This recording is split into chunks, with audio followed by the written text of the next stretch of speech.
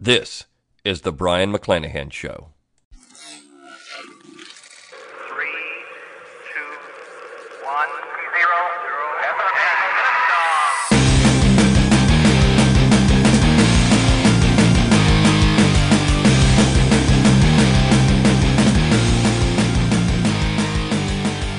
Welcome back to the Brion McClanahan Show. This is episode 125. Glad to have you back on the program. Glad to be here. Before we get started, just want to remind you, if you like this podcast, please share it around on social media. You can find me on social media. You can find me on Facebook at Brion McClanahan, on Twitter at Brion McClanahan, and of course you can subscribe to my YouTube page. Just go out and look for Brion McClanahan. If you don't want to search for all those things, go onto my webpage, BrionMcClanahan.com. That's Brion with an O. And at the top of the page, you'll find my social media buttons. Just click on those, take you right to my social media accounts.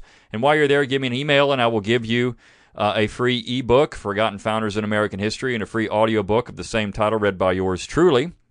And if you do like this show and you want to help support it, you can go to BrionMcClanahan.com/support.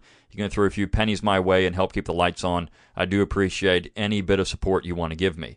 Also, don't forget that my book, How Alexander Hamilton Screwed Up America, is out for purchase. You can go on out to Barnes & Noble, Books A Million, Amazon.com, wherever books are sold, and pick up a copy. And if you do buy a copy and you get it, review it on Amazon.com. I'd greatly appreciate it. Or Goodreads, wherever you want to leave a review. Also, I do have copies for sale on my website, autographed copies. So Christmas is coming up. Think about that as a Christmas gift. And if you do like this podcast, also, please leave a review on iTunes. The more reviews, the better. And I do appreciate any kind words that you throw my way. Okay. All that said, this particular podcast is changing gears just a little bit. The last one was geared and aimed at taking down, again, which seems like I could do that probably every podcast, but taking down people like David Blight and Stephanie McCurry and people of that ilk in modern academy. But this one actually comes from it's a listener-generated episode.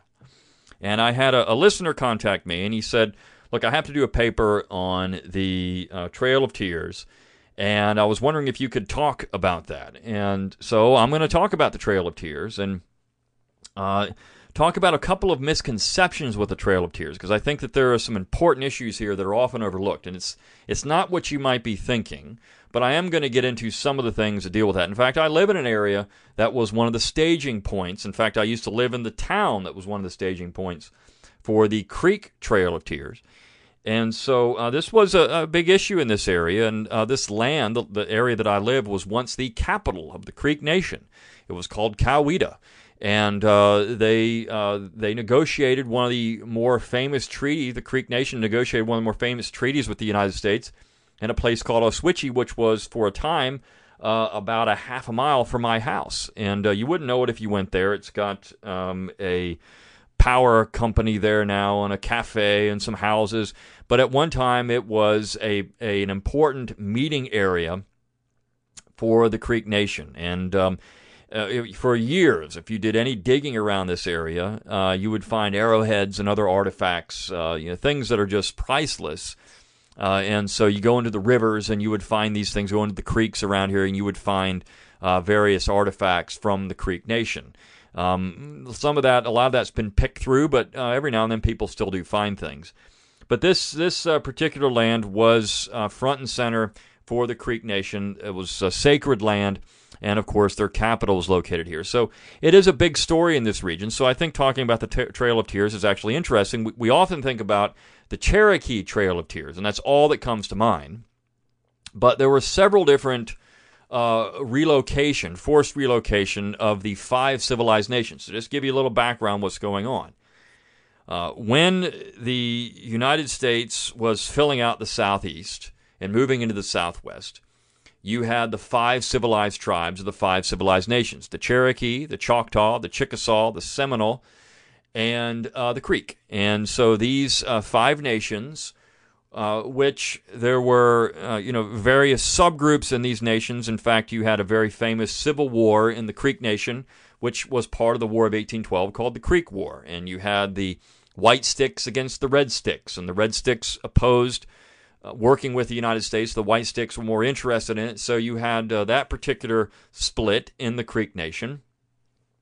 Of course, Tecumseh was in places like Alabama, what became Alabama, rallying the Creek around his cause to oppose American expansion. This was part of a concerted effort among some of the tribes, and of course, Tecumseh being from the Shawnee, which was a Midwestern tribe out of Indiana, but the Shawnee being a major part of opposition to American expansion in that particular area, and Tecumseh later killed at the Battle of the Thames in 1813 by William Henry Harrison.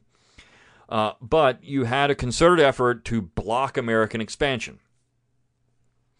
Now, when President Washington became president, you actually had something going on called the Northwest Indian War, and there was a serious defeat. It was called St. Clair's defeat, and Washington was highly upset about this, and this is when he gave Mad Anthony Wayne a commission to go west with the American Legion and take out the Miami tribe in the Old Northwest. And they did that. He did a very good job of that. And he actually showed at the Battle of Fallen Timber, showed the Miami that the British were not going to help them, that no one was going to help them, and they needed just to essentially concede to American expansion. But this was a major part of the American War for Independence. You had tribes that had sided with the British who were opposed to American independence because they thought that their treaties were going to be violated by the United States, and they were right about that. I mean, the fact is, the treaties that the Indian tribes had signed with the British or the French or others were ignored,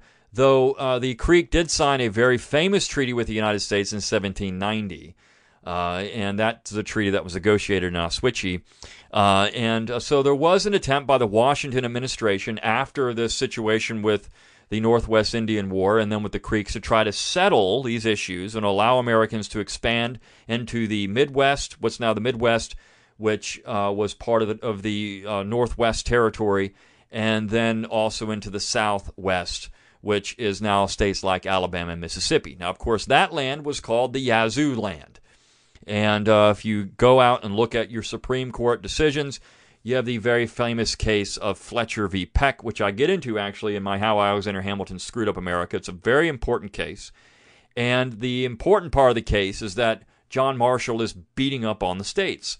And so that is really the key to understanding why John Marshall did what he did over and over again when it comes to the situation with the southwestern Indian tribes and looking at some of the major issues dealing with the Creek and the Trail of Tears. So I'm going to get into that. But then there's also this point about the Trail of Tears and talking about what happened here. And people think, again, it was 1838 and that's it. That's the only Trail of Tears. This is entirely incorrect. So oftentimes the Trail of Tears is put at the feet of Andrew Jackson. And of course, while Jackson was president, you had the passage of the Indian Removal Act. That was 1830. And so, Jackson was part of his administration. And while he was president, you did see the removal of several of the southeastern tribes. Though the Cherokee were actually not removed until 1838 after Jackson had already left office and Martin Van Buren was president. But this was part of a larger effort in the Southeast to open this land for American settlement. And so if you look at, for example, the state of Alabama today, it became a state in 1819, and the state of Alabama was essentially made up of Creek Indian land and also Choctaw and Chickasaw Indian land. Now, the Choctaw actually also shaded into Mississippi, as did the Chickasaw.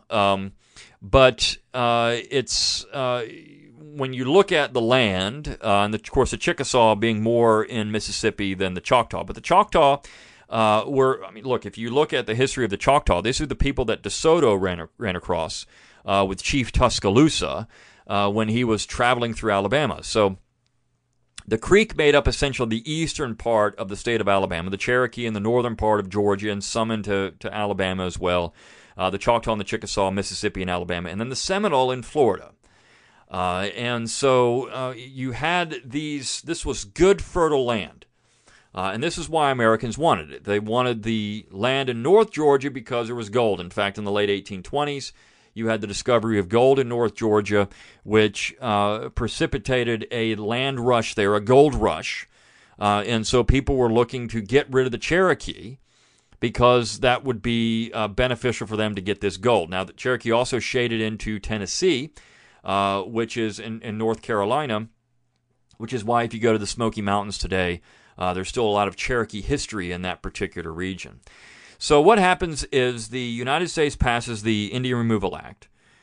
This was designed, again, to try to solve the problem of having conflict between these various tribes and American settlers in these regions, because, again, this was good, fertile land. It was going to be the backbone in many ways of the cotton states eventually. You look at part of this Creek land went through the Black Belt. Same thing with this Choctaw and Chickasaw land. This was good stuff. So they wanted the land, and so the tribes have to be removed. And the first tribe to be removed was the Choctaw. They went first, and by 1831, the Choctaw were essentially removed. And they went through various ways, various directions. Some took land routes, some took water routes. It depends. And there's a lot of accounts of these different things. The Choctaw actually ended up getting about a quarter of, well, maybe even less than that, maybe a fifth or less of what became the state of Oklahoma in the southeastern corner of that. And so they're there first, and they are moved into Fort Towson in southeastern Oklahoma. And so that is where the Choctaw end up. And, of course, there were a number of Choctaw who died on the passage. Now, were the Choctaw neglected is the question. Were the Chickasaw neglected, or the Creek, or the Cherokee, or the Seminole? Were they neglected? It depends on the accounts that you read. If you read, for example, de Tocqueville's account of the Choctaw removal, he depicts it as a very severe and depressing situation. And certainly there were abuses that were taken. The Choctaw were being abused anyways, and this was seen by some tribal leaders as a way to have a certain amount of freedom. They get away from this white settlement. They'd have their own area. But certainly there was a bitter taste in their mouth for being removed from their land and then being sent to Oklahoma, without a doubt, which is why when you get to the war... The war in 1861, many of these 5 civilized tribes would actually favor the Confederacy, which is actually quite interesting because these tribes viewed the United States government as the enemy. And the Confederacy gave them a non-voting membership in their government. So that's a little bit of the unknown part of Confederate history. But again, if you read David Blight or Stephen McCurry or some of these others, they don't even bring that up. But these were also, by 1830, all of these tribes were slaveholding tribes. In fact, if you look at the terms between McGilvery and Washington in 1790, McGilvery received a whole boatload of money, which he used to buy slaves and plantations. So, I mean, the Creek and the Cherokee, Choctaw, Chickasaw, Seminole, now the Seminole not so much, but the other 4 were certainly slaveholding tribes. And again, if you read the depiction, it's, well, these people, they favored the rights of former slaves. So the Seminole would accept slaves into their former slaves into their tribe, which Seminole translates to wild men, so they would do that. But the other tribes were certainly slaveholding tribes. And so that wasn't really even an issue, but they are going to be forced. Now, the second group would have been the Chickasaw and the Creek. They were next, though the Chickasaw went before the Creek. The Chickasaw, just like the Choctaw, received a fairly large chunk of land, bigger than actually the Choctaw received. They received kind of the south central and southwestern part of what's now Oklahoma. That was their land, and so it's a fairly good chunk of land. Now, the Creek and the Seminole resisted. The Seminole Indians fought a war with the United States. The Creek fought a war with the United States, and so they were treated a little more harshly than, say, the Choctaw or the Chickasaw. In fact, Winfield Scott was sent to the Creek lands, and he was the man in charge of organizing the removal of the Creek Nation. Now, there were abuses. Without question, the Georgia militia who were involved in this did abuse some of the Creek people. But when you read Winfield Scott's accounts, and I consider Winfield Scott, he was actually one of the people I wrote about in my Politically Incorrect Guide to Real American Heroes. I consider him to be a real American hero. Winfield Scott was a great American. But when you read his account is quite different. And he does say that abuses did take place. However, he tried to keep those to a minimum, and he thought that for the time that the conditions were at least acceptable for the removal of the American Indians there, the Creek Indians, to Oklahoma. Now, the Creek and the Seminole had to share an area because, again, they were at war with the United States, and so they were not given the same type of terms that the Choctaw, the Chickasaw, or even the Cherokee were given when they were moved west. But the Creek had been engaged in a war with the United States during the War of 1812 and then had resisted even further American attempts to remove them. So same thing with the Seminoles. So there was a little bit of an animosity there. But again, this is where it depends on which accounts you read as to what the conditions were like. If you read Winfield Scott, they don't sound too bad. If you read the Creek or the Seminole accounts or even the Choctaw or Chickasaw or the Cherokee accounts, they sound horrible. It's probably somewhere in the middle.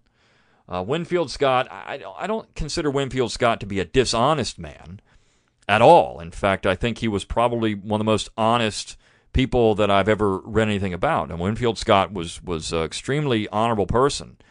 But he made clear that he tried to prevent abuse. And so perhaps there wasn't a whole lot. And again, it depends on who you read and what you're going to get out of that. But certainly the climate was ripe for some type of abuse. These same thing with the Choctaw and Chickasaw. They were harassed even after they were removed. So that could have potentially happened.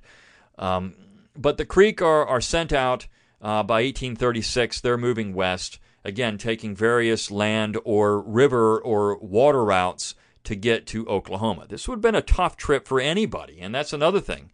For anybody involved, whether it was the Creek, the 5 civilized nations, take your pick, a white settlers moving to Oklahoma would have been a tough journey, full of peril and potential danger and potential loss of life. There's no doubt about that would have happened. So to think that these people died just because they were being abused is to not understand that this was a tough trip in the 1830s for anybody. Not just for the 5 civilized nations, but for anybody going west, it would have been a tough trip.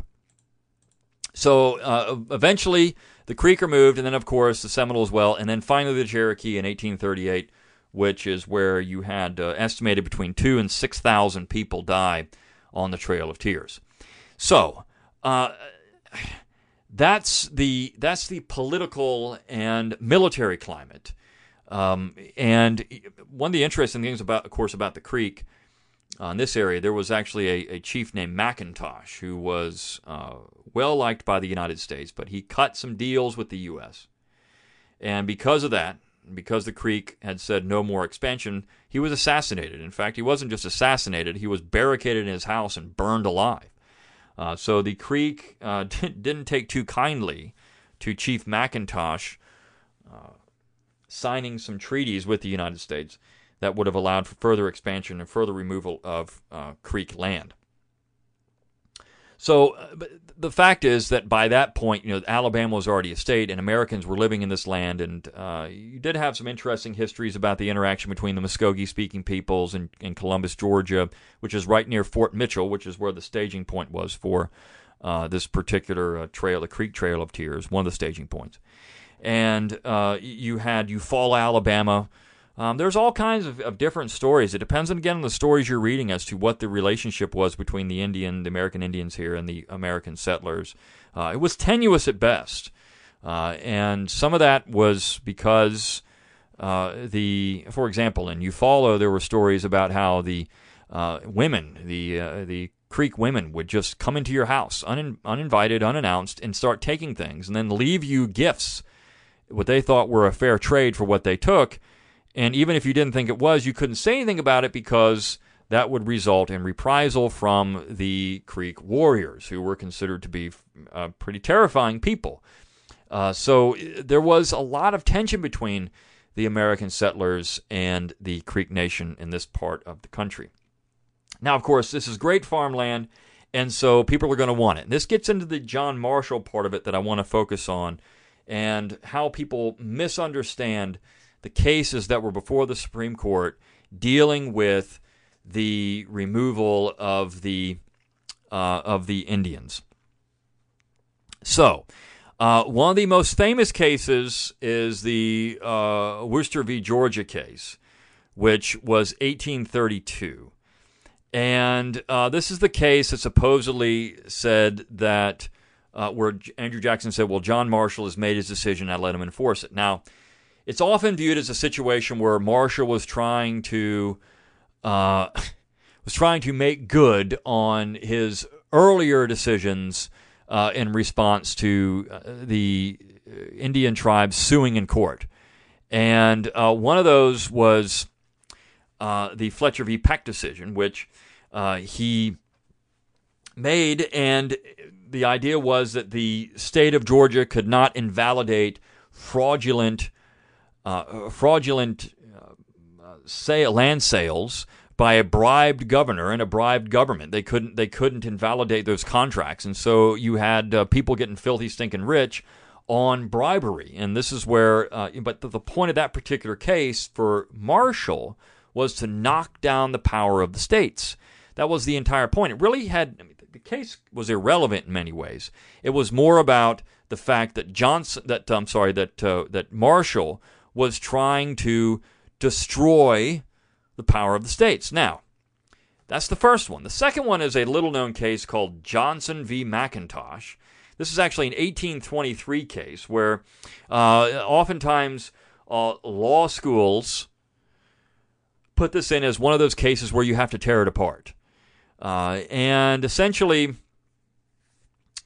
the idea is that this land was white man's property, and that the Indians really had no claim to it. And again, you'll get the Cherokee Nation v. Georgia case of 1831, where Marshall would kind of backtrack on this a little bit.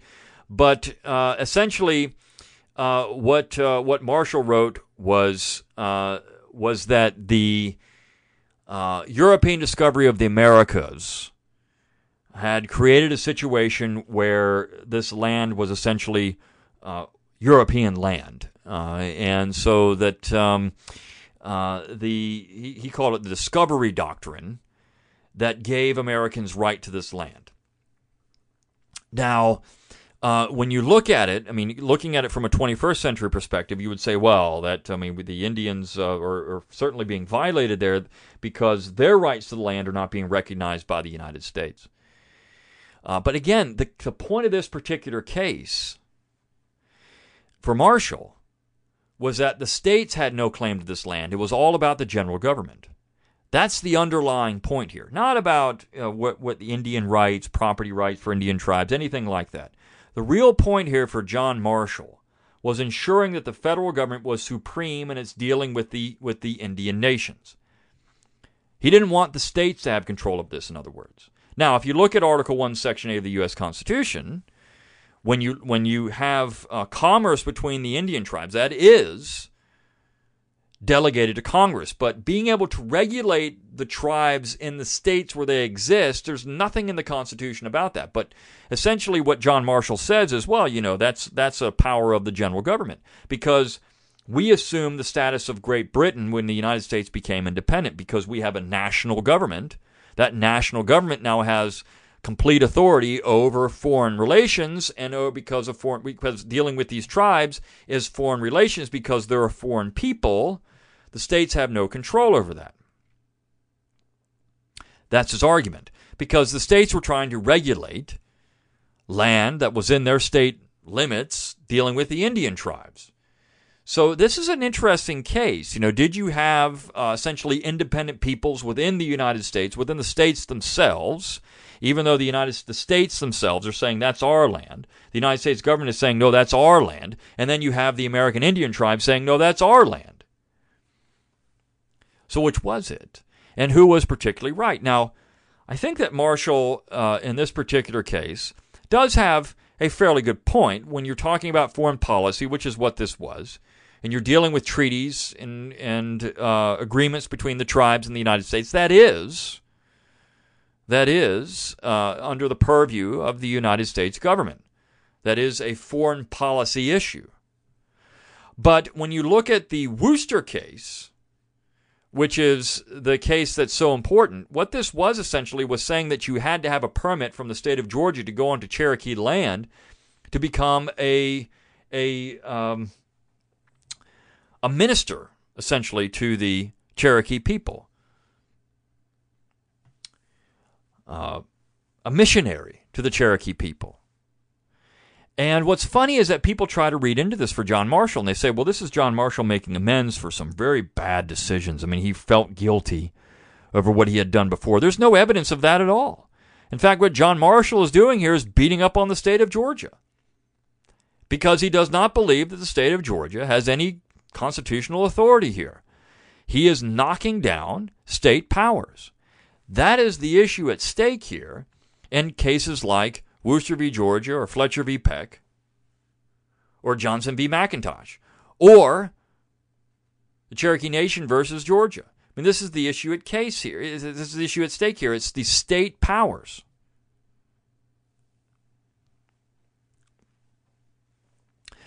But the question is, could the states essentially do something like this, where you would had to have a permit from the state to go on to this land? What Johnson is saying is, no, you can't, because if Worcester was a U.S. citizen, which he was, then he can go onto U.S. territory. Is that land U.S. territory, though, or is that Creek territory, or is that Cherokee territory, or is that Choctaw, Chickasaw, Seminole territory? Well, who owns that land? It's within the limits of a state, and this is where you start getting to federal property. Do they have control of these lands? And, of course, this is setting up the issue of tribal sovereignty, which I hinted at in the last podcast. I've got a cool thing coming up within a week where I'm going to get into this issue again with you, but in a different way, and you're going to want it. And so listen for that. You're going to want to get this. But this issue of tribal sovereignty, who actually had sovereignty? And if it was U.S. territory, well, how? Did they purchase it from the Cherokee or the Creek or the Choctaw or the Chickasaw or the Seminole? Did they purchase it? Or was this territory part of the state of Georgia? And so Georgia had control over the land, but the state, the United States, had the power to negotiate with the Creek and the Cherokee and the Choctaw and the Chickasaw.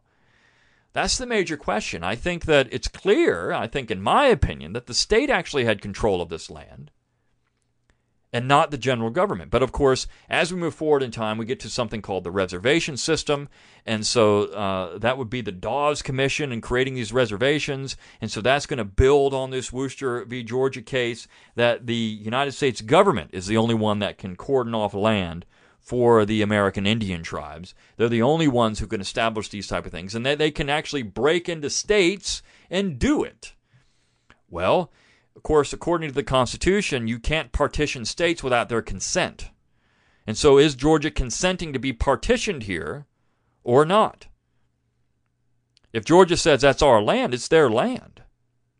And in fact, I think Marshall got the case right in Cherokee versus Georgia. He got it right in that case. He backtracked on it here because this was going to knock down the power of the state. So that's what's going on with John Marshall. This is not about the rights of Indians or the feeling bad for the plight of the American Indian tribes. And Andrew Jackson's just some mean guy up there saying, well, Marshall's made a decision, let him enforce it. What's really going on here is that you look at this as a state versus federal power issue. Did Georgia have the ability to regulate the territory that the Cherokee occupied? It was within their borders. Or did the central government have that authority?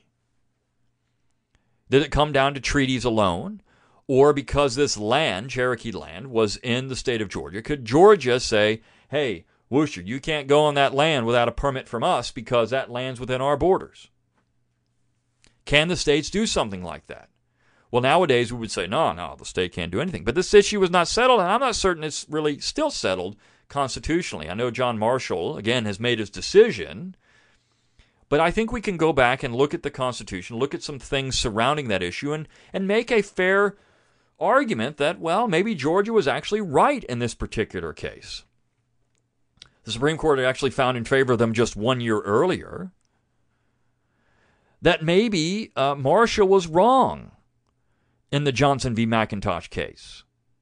Maybe when it came down to the internal affairs and land within the state, maybe the states did have control of that land. And it was only through negotiation as a foreign nation when you start looking at, okay, what are we going to do with the people themselves, that the United States would have control over that. But outside of that, this would have been more of a state issue. Now, when it comes to commerce, I think, of course, constitutionally, the only people that can negotiate with the American Indian tribes is the central government in forming economic relationships. That's certainly constitutional. But the rest of it is up for question. And Marshall, again, because of his position and wanting to exert federal supremacy, this is what's undergirding everything Marshall is doing here. And I think that's the thing that people miss about this. So we've got several issues going on with the Trail of Tears. One is the actual conditions. You look at what Winfield Scott said compared to what the Cherokee or the Creek or the Choctaw or the other tribes said. You have difference of opinion about the treatment of the Cherokee or the 5 civilized nations. So it's probably somewhere in the middle. It was probably bad, but maybe not as bad as the nation said, but certainly not very good. I mean, it was not a situation anybody would want to go to. And, of course, we can look at this and say this is a forced relocation of people. That's a sad episode in American history, and this was something that the United States government should not be proud of. But then we also look at the situation when it comes to regulating these lands and who had the power over them. And this, again, is a state and federal issue. Even to this day, we've got reservations. Who controls the reservations? Is it federal government or the state governments? We've sided with the federal government, but is that necessarily constitutional? I think the question is still open. The Supreme Court can change its mind. We've got the radical Republicans after the war establishing this reservation system situation. And maybe that's not so good. We can look at that particular issue and how that worked out. But either way, I hope this answered some questions about the Trail of Tears and how these things happened, the climate of the time, the political climate, the social climate, economic climate, and what led to these things. And also the Supreme Court decisions and how important they were and why they were made by John Marshall. I'll see you next time on The Brion McClanahan Show.